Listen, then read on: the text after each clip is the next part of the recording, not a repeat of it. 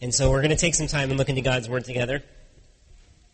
And just to start today, I wanted to say that the way that some people get into a pool really annoys me. Now, just the fact that I'm talking about a pool on a day like today probably annoys you.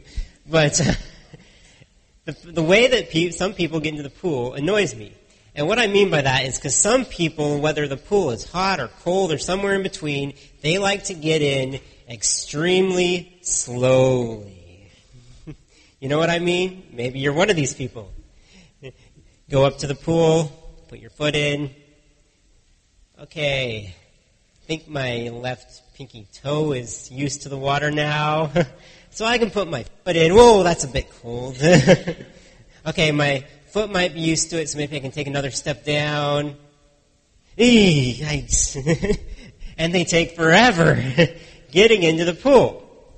I used to be like this. When I was a lot younger, I liked to just take my time getting in until I realized how painful that was and how much better of a way there was to get into a pool. Jump all the way in, even head under the water, get used to it, your body starts adjusting quicker, and the pool, instead of becoming painful, becomes refreshing and enjoyable. And like those people who just take forever, one step at a time getting in, you know what I want to do to those people? Push them in. Get used to the water already, come on. That's what I want to do to them. Basically to encourage them in a way to get into the water quicker and get used to it. When it comes to our faith, I think that there's a parallel here that sometimes a lot of us really need some encouragement to get going and get moving in our faith.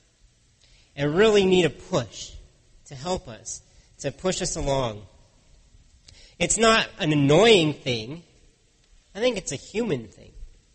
We all do this. We all need the encouragement. We don't naturally want to grow spiritually. And being spiritually encouraged, whether it's a gentle shove or a violent push, it can be a good thing to keep us growing and to help us become more like Christ. Well, last week we began a series called Connected in Community. And we're going through in this series the commands in the New Testament known as the one another's. I don't know if you've heard of those, but the one another's basically things that we are to do for or to or with one another in the body and the family of Christ. And so these are things that we're told to do, and they help us become connected in community. Something that we as relational beings were created to be in. We are created to be in community and relation with one another. Today we're looking at a passage that's going to talk to us about spiritually encouraging one another, giving us a little bit of a push, helping us to encourage one another, and helping each other grow in our faith. The passage we're in today is in the book of Hebrews. Book of Hebrews. So if you have your Bibles or if you were given one on the way in, you turn with me to the book of Hebrews. It's after 1st and 2nd Timothy, which we were in earlier, Titus, Philemon, and then Hebrews. And we're going to be in chapter 10. Hebrews chapter 10. But as we come to God's Word, let's just pray and help Him and ask Him to help us to grow into truth. Lord, we come to you again today and we thank you for your grace. We thank you for your love. We pray once again for Lynn that you would be with them in this time. But we want to turn our hearts right now to your Word, to learn more from it. We pray that you would teach us, that your Spirit would be moving in each one of our hearts. That each one of us would not think that we can't learn anything new, but that we can all grow and grow more into your likeness. We ask this in the name of Jesus. Amen. So just a bit of context on the book of Hebrews. We don't know who wrote this book. It's one of the few books in the Bible we don't know the author. But it could have been Paul, could have been Barnabas, someone else in the early church. But the book of Hebrews was written to early Jewish Christians, hence the name Hebrews. They were into the Hebrews, but they were Christians, Jewish Christians that were going through trials. Probably they were in continued persecution from either the religious rulers or the Roman rulers at the time. And so the author was writing to them to encourage them in this hard time. And throughout the book he talks about the Israelites' history, how Jesus fits into that history, and then how Jesus came as the ultimate sacrificial lamb and the ultimate great high priest, and using a lot of imagery from the Jewish history and how Jesus fits in and completes that, really. And then in chapter 10, where we are today, he starts talking about what our response to Jesus should be. What our response, in light of all that he's done, what do we need to do? And in chapter 10, verses 22 to 25, the author starts giving us 4 let us's. Not lettuce, but let us's. Like, let us do this, let us do this, let us do this. And then we're going to be looking at the last 2 today of those. And because these 2 specifically they're one another's, and they deal with community. They deal with how we're to live in community. So we're going to read together Hebrews chapter 10, starting in verse 24. Verse 24. And let us consider how we may spur one another on toward love and good deeds. Okay, I'm going to stop there. Let us consider how we may spur one another on toward love and good deeds. There's some things we learn from these verses. And from this verse, I think the first thing we're going to learn is that we need to creatively spur one another on to apply our faith. As Christians, we need to spur one another on to love people and to do good deeds. We need to creatively spur one another on in applying our faith. Did you see this?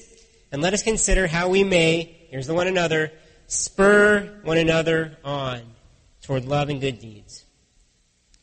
We don't often use the word spur today, especially as a verb or as something we do. And that's because most of us don't usually ride horses today. It's kind of become a thing of the past. But you know what a spur is? I really love this analogy that the author of Hebrews uses here. I'm going to put some pictures of spurs up on the screen. Here's some spurs. They attach to your cowboy boot. Okay? You get on a horse, and basically, you kick them into the horse's side. It's like a gas pedal for horses. It makes the horse go. It makes them move, right? So that's what a spur is. And the rider, I'm sure you've seen it in movies before or something, where the rider kicks it in, and basically it's when they yell, "Giddyup! Yeah! Go!" Like, get going. Kicks the boots into the horse, and they get moving. And the horse is really motivated. So imagine, as the author is saying here, so spur one another on. Imagine yourself as a horse. Or imagine one of your Christian friends as a horse, if that's easier to do. God wants us to spur one another on in our faith. We're to spur each other on, motivate each other somehow to do certain things, to move forward. The word that the NIV translates as spur, other translations translate as stir up, or stimulate, or to provoke. Other definitions of the word include to incite, to irritate, agitate, encourage. Now, did you notice anything about those? Seems kind of negative encouragement, doesn't it? Agitate, to irritate, to provoke. I really like the use of spur that the NIV uses because the analogy includes that idea. Do you think that a horse finds a spur very comfortable? Not at all. Now, it doesn't do any lasting damage. They wouldn't use the spurs on their prized horses to do that. Like, it doesn't hurt them permanently, but it hurts them. It really is uncomfortable. They have to move.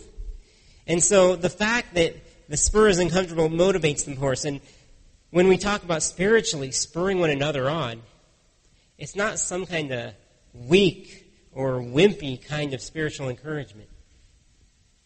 It can make us uncomfortable. It can make us hurt. It's the type of encouragement that shoves you off into the pool. So how can this spiritual encouragement hurt? Well, if it's honest spiritual encouragement, it might point out your sin. It might point out where you've messed up or where you're still messing up. We all do that. It might be a call for you to return to living for God instead of yourself, instead of your friends, instead of your peers or your pleasures. And true friends, true Christian friends, sometimes need to hurt you to get your attention. We do. They don't backstab you, though. They front stab you. There's a Christian band who wrote some lyrics a few years back that said, "True friends, they stab you in the face." It's like, you know it's coming, and it's good for you, but it hurts. It can hurt. The Holy Spirit sometimes uses us to convict one another and to prompt each other. If any one of my Christian friends started getting into things that they shouldn't, maybe like pornography or drugs, maybe drunkenness or sexual immorality, whatever the case, I need to act on that. I need to spur them on back to the truth. It's like, as a Christian brother, I need to spur them away from these things. Often this spurring might come through the sharing of God's Word. The author of Hebrews, somewhere else in the book, I think chapter 4, he uses the analogy saying that God's Word is like a double-edged sword, piercing us. It can hurt. The truth can hurt. And as we listen to Scripture, share Scripture with one another, it helps spur us on. Now, it's not all negative. It's not all spurring away from things, though, because it's also spurring us toward things. Did you see this passage? What it says? Let us consider how we may spur one another on to what? Toward love and good deeds. We're to spur each other on towards love and good deeds. We talked about the importance of loving one another last week. How this was one of the final commands Jesus gave his disciples, that we're to love one another as Christ loved us. How he ministered and served and then died, sacrificed himself. So we're to spur one another on, encouraging to love each other. Do you ever do that? One of your friends or family members say, "Come on, you need to do better in loving someone, in doing this. We can do this together." The second thing we're to spur each other on to is good deeds. And of course, love and good deeds go hand in hand. Because love is the motivation for good deeds. And through good deeds, we show love. They're very connected. Good deeds are exactly what they sound like. Good things we do for other people or for God, whether that's serving or giving or praying, ministering, encouraging. So we're to spur one another on towards things. These are the ways that our faith is applied to our life. How what's in our heart comes out and shows. Where the rubber meets the road. You know what's clear from this passage? That we're not saved by good works, but that we are saved for good works. We are. In the verses right before it, which we're going to look at in a minute, it said that we are saved through the blood of Jesus. And then we need to spur one another on toward love and good works. That comes after. We've all got a sin problem, and we cannot be saved by doing good works. It's impossible. We can never do enough good works to get in the good with God. But we are only saved through our faith. But then after we're saved, we're to do good works. That's what we're saved for. Then they're supposed to follow. It's putting the cart before the horse sometimes, what we do. Good works is to be the major result of our faith, what we do. In your notes, I said to creatively spur one another on. To creatively spur one another on. And that's because the author here puts one word. He says to consider how we may spur one another on toward love and good deeds. We're to really consider this. Think about it. Ponder it. Come up with ways that we can more effectively spur one another on. The New Living Translation says think of ways to encourage one another to outbursts of love and good deeds. Or like what the Message says, the paraphrase, it says, let's see how inventive we can be in encouraging love and helping out. Let's see how inventive we can be in doing this. One of the ways that we're hoping to, as a church, to be creative with this is in our small groups. We're hoping that this will be a way that we can help spur one another on more towards love and good deeds. It's a way that we can encourage one another to keep growing in our faith and then applying that faith to life. But there's so many other ways too. I'd love for you to take some time this week, even on the way home from church, or talk about it with your family. What are ways that we can spur one another on more? Help each other grow in love and good deeds. And then come up with an action plan on how you can do that. Well, some of you might be wondering, what's the big deal? Why is this so important? I mean, this says we're supposed to do it, but I don't get why.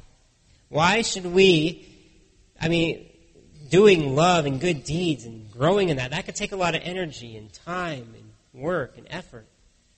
It can. So why should I be motivated to do this? Well, the author of Hebrews doesn't leave us in the dark, but in order to answer this, we're going to have to jump back a few verses. We're going to jump back to verse 19. Chapter 10, verse 19. It says this: "Therefore, brothers, since we have confidence to enter the most holy place by the blood of Jesus, by a new and living way opened for us through the curtain, that is, his body, and since we have a great high priest over the house of God, let us draw near to God with a sincere heart and full assurance of faith, having our hearts sprinkled to cleanse us from a guilty conscience, and having our bodies washed with pure water. Let us hold unswervingly to the hope we profess, for he who promised is faithful.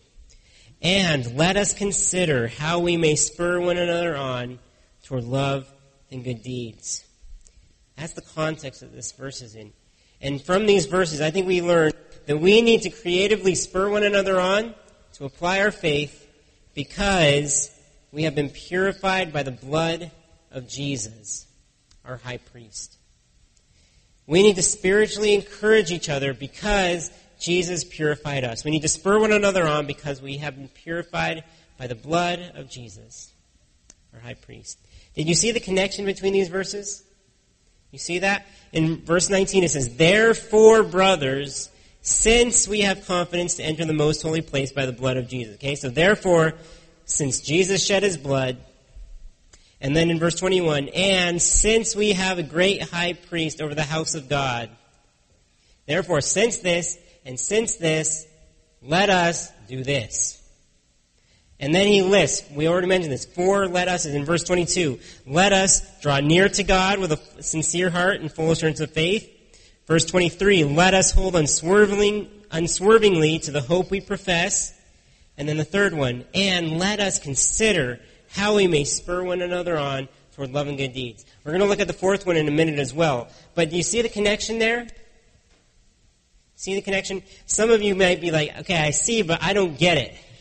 I don't get what the blood of Jesus and him being our high priest has to do with us encouraging one another. I don't get how those connect. And that's a good question. There are a couple of reasons that I see, but you'll have to stick with me because this gets a little bit deep, okay? So stick with me. We're going to have to look even a little bit further back in the passage to verse 10. Hebrews 10, verse 10. Says, "And by that will we have been made holy through the sacrifice of the body of Jesus Christ once for all. Day after day, every priest stands and performs his religious duties. Again and again, he offers the same sacrifices, which can never take away sins. But when this priest," speaking of Jesus, "had offered for all time one sacrifice for sins, he sat down at the right hand of God. Since that time, he waits for his enemies to be made his footstool, because by one sacrifice he has made perfect forever those who are being made holy." You can stop there. The first reason here is that because we have been made pure before God and through Jesus' blood, the key thing about this is that purity before God should inspire purity before men. We've been made pure before God, and that purity should inspire us to live it out before men. We are to, as we spur one another on, we're helping each other to do that, pushing each other towards that. We are not good in and of ourselves, but Christ's blood has made us good, has made us righteous before him. And we should encourage one another to live out that righteousness. A second reason here, Christ is now our high priest. That means that we are no longer under the Old Testament law. Okay, so we don't have the Old Testament priests going that need to offer sacrifices for us again and again, burnt sacrifices and grain sacrifices and all these sacrifices. We have Christ in heaven who has offered his body once for all as a sacrifice for our sins. He's our high priest. Now, we are no longer required to keep the law. We're freed from that. But God still wants us to do good works. Where does the motivation come from? Well, one of the things that God set up that we'd be motivated is the church. That we'd spur one another on, encourage one another. We're not under law anymore. The law today really manifests itself in many ways. And one of the ways would be spiritual checklists. You might not keep an actual list, but it's in your head. Okay, if I read my Bible and I pray and I share my faith, okay, that makes me a good Christian. And you might have any number of boxes to check off. That's the law. We're not under that anymore. We're freed from it. We don't want to add boxes to your checklist when we encourage you to come to church or to join a small group one day or to worship God together or to spur one another on together. We don't want to add boxes. We want you to encourage you to do these things out of the motivation that the grace and the blood of Jesus gives us. You see the connection now? It's because of the sacrifice of Christ that we're to be motivated to spur one another on toward love and good deeds. If you're here and you have never, maybe this is all foreign to you, you've never been purified by the blood of Jesus. See, we all have sin. Each one of us starts with that sin nature. We have fallen, so we're all dirty with sin. But Christ's blood was shed to purify us because we couldn't pay the punishment for our sin. We couldn't. His blood paid that penalty. Now, we can be brought into his family by the blood of Christ. If you haven't been purified, the number one thing you need to leave here remembering is not to spur one another on. It's that you need to be purified. This is the number one step. You need to do this. Jesus shed his blood, paid your punishment. No good works that you can do can accomplish that. Only his blood. We can talk more about that after the service. If that still confuses you or you need to ask more questions, that's fine. Let's talk. I'd love to. That's what I'm here for. But if you need to be saved and purified, please accept Christ today. No time like today. Well, for us who have been purified already through Jesus' blood, we need to keep encouraging one another. Keep spurring one another on. But how should we do this? How's the best way to go about spurring one another on? Well, in the final application that the author gives in this passage, I believe we see a primary method of spiritual encouragement that still stands true today. And that's that we need to creatively spur one another on to apply our faith by faithfully meeting together to encourage one another. We spur one another on by spiritually continuing to meet together for encouragement. And I get this from the next that we haven't read yet. Read with me again in verse 24 and then 25. And let us consider how we may spur one another on toward love and good deeds. Here's the fourth let us. Let us not give up meeting together, as some are in the habit of doing, but let us encourage one another, and all the more as you see the day approaching. One of the best ways that we can encourage one another is just by keeping meeting together. Keep meeting together. What takes place when we meet together as believers keeps us growing, keeps spurring us on. The teaching of God's Word and the preaching and the fellowship, the encouragement of fellow believers, the worship, it spurs us on, pushes us, keeps us moving forward. Colossians 3:16 describes some of the activities that take place when we meet together. It says, "Let the word of Christ dwell in you richly, as you teach and admonish one another with all wisdom, And as you sing psalms, hymns, and spiritual songs with gratitude in your hearts to God. These things keep us growing, keep spurring us on. Now, if there was anyone who had a great excuse for not meeting together, it was the people this letter was written to. The Hebrew people that the author wrote to, they were in the midst of persecution for their faith. Under fierce persecution. Many of them would be risking their lives by even stepping out of the door to go meet together. If any situation called for hiding away at home, studying your Bible on your own, praying alone, it was this one. And that's apparently what many people were deciding to do. The author says, let us not give up meeting together as some are in the habit of doing. Some are already rejecting it, not meeting together. And we think we have excuses today.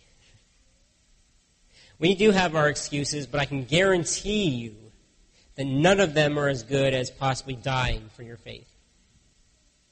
I mean, there's some good excuses, like if we're sick and we don't want to get other people sick, that's fine. Or if you're on a trip out of town, as long as it's not a long time where you should meet up with other Christians where you're going, that's fine, that's understandable.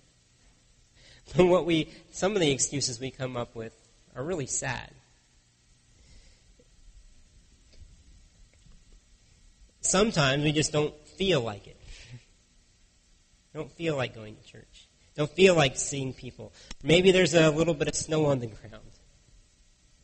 Maybe we were out late on Saturday night and our pillow seemed a whole lot more attractive than a pew. And even though we go to work or class at 8 or 9 in the morning every weekday, coming to church at 10 or 11 just seems way too early. Right? It's ridiculous the excuses we can come up with for not meeting together. Now, many of you here are probably thinking, wait a second, I'm already here. I'm here at church, so why are you telling this to me? I mean, telling us to come to church is like playing advertisements for McDonald's while I'm eating at McDonald's. It just doesn't make sense.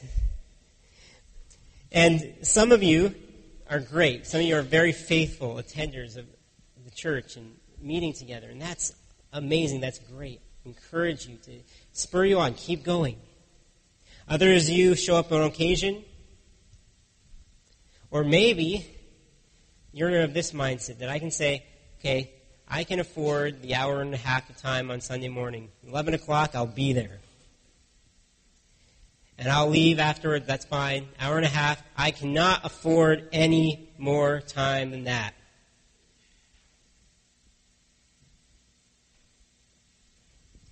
I can't get up earlier, maybe to go to Sunday school or to take your kids to Sunday school.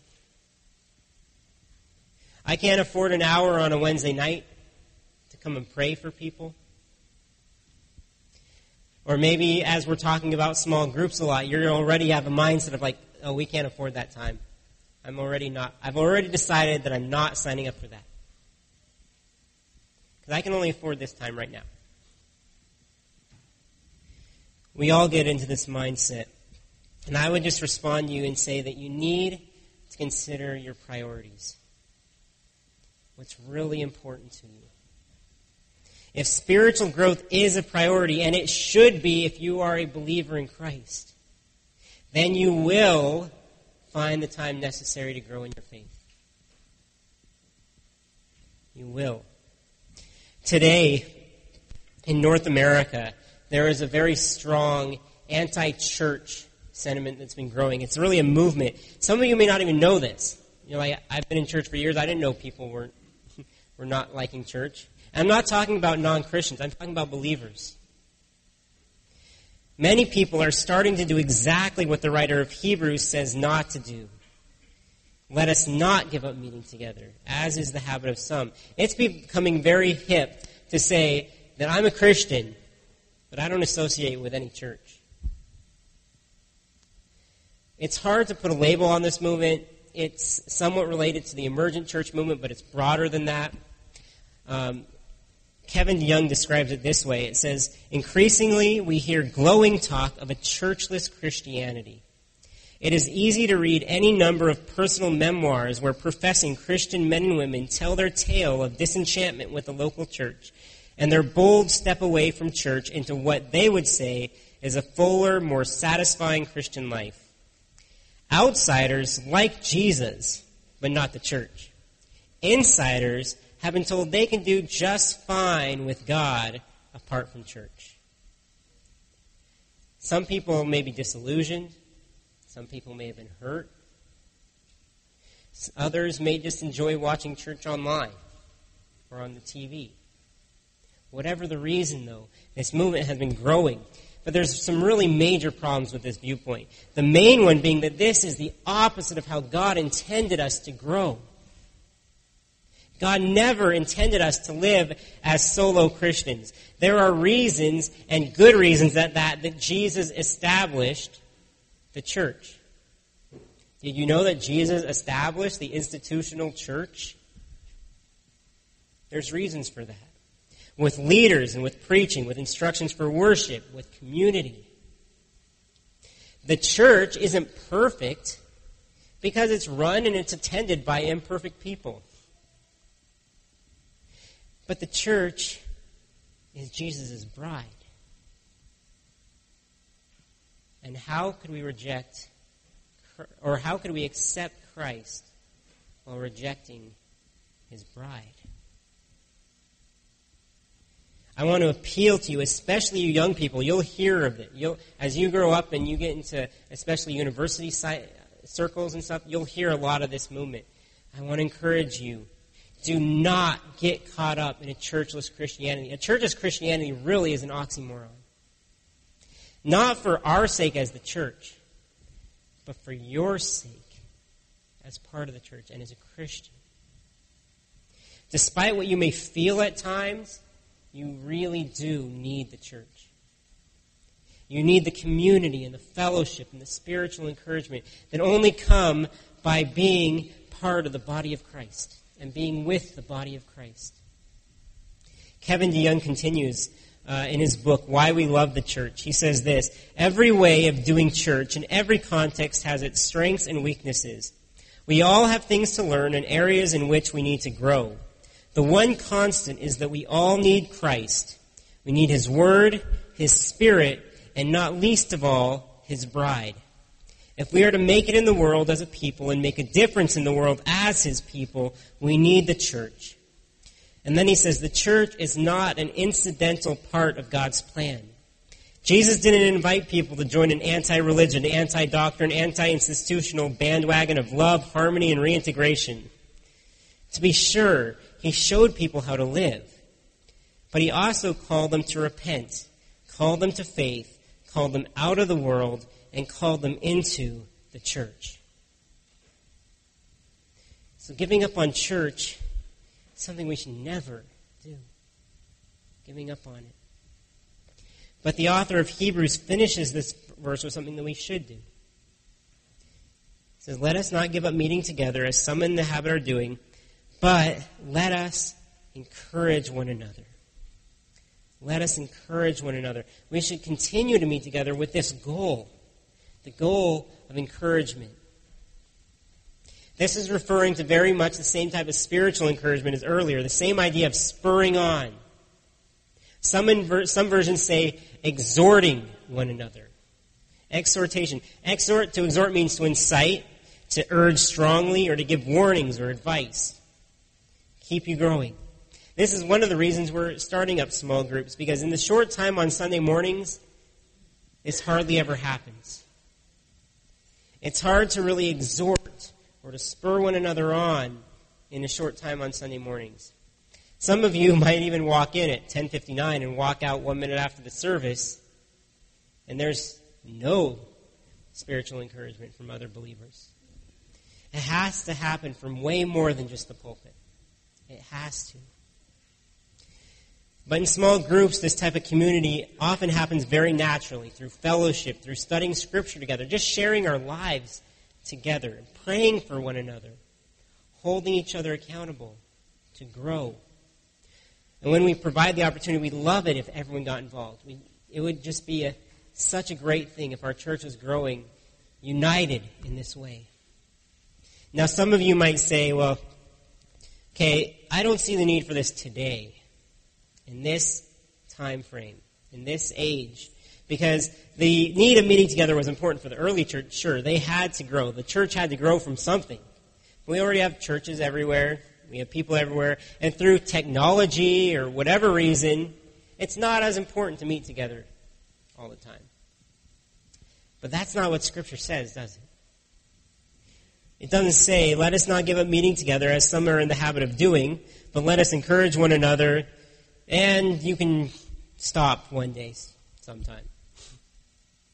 No, what it says, and all the more as you see the day approaching. What day is that talking about? The Lord's return. All the more as we see the Lord's return approaching. All the more often. It's all the more needed. Let me ask you, do you think we're closer to the Lord's return now than they were 2,000 years ago? For sure. The day is still approaching. And as we see it approaching, it becomes all the more important. The importance of meeting together has only become more important with time. How many of you saw the Super Bowl last week? In football, games often come down to the last couple minutes of a game. I'm amazed how often this happens, because they play 60 minutes of a game. You would think a lot more decided earlier, but so many games are decided in the last couple minutes of a game. And this Super Bowl, it wasn't decided then, but it was no exception. The Steelers, the team that ended up losing, weren't completely out of it until the very last minute of play. If they had played the last 2 minutes of the game just a little bit better, they could have won. But they had to keep playing all the way till the end. As the game went on, each play became a little bit more important. A drop pass in the last 2 minutes was a lot more important than a drop pass in the first quarter. It became all the more important. The intensity of the game just keeps growing as the game goes on. And as Christians, the intensity of our spiritual encouraging one another needs to just keep growing as we see the end of our time on earth approaching. It gets all the more important, all the more necessary. So when was the last time that you were encouraged, spiritually spurred on by another believer?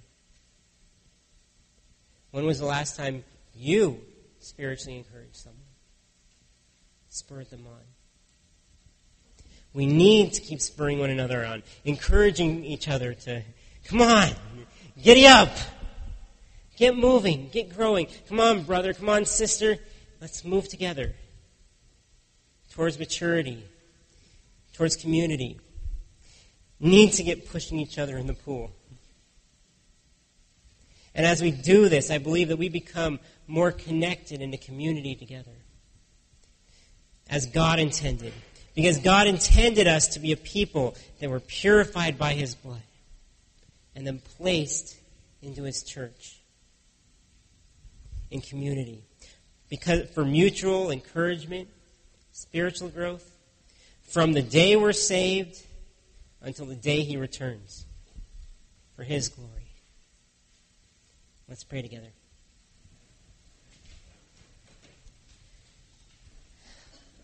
Lord, we thank You for the church.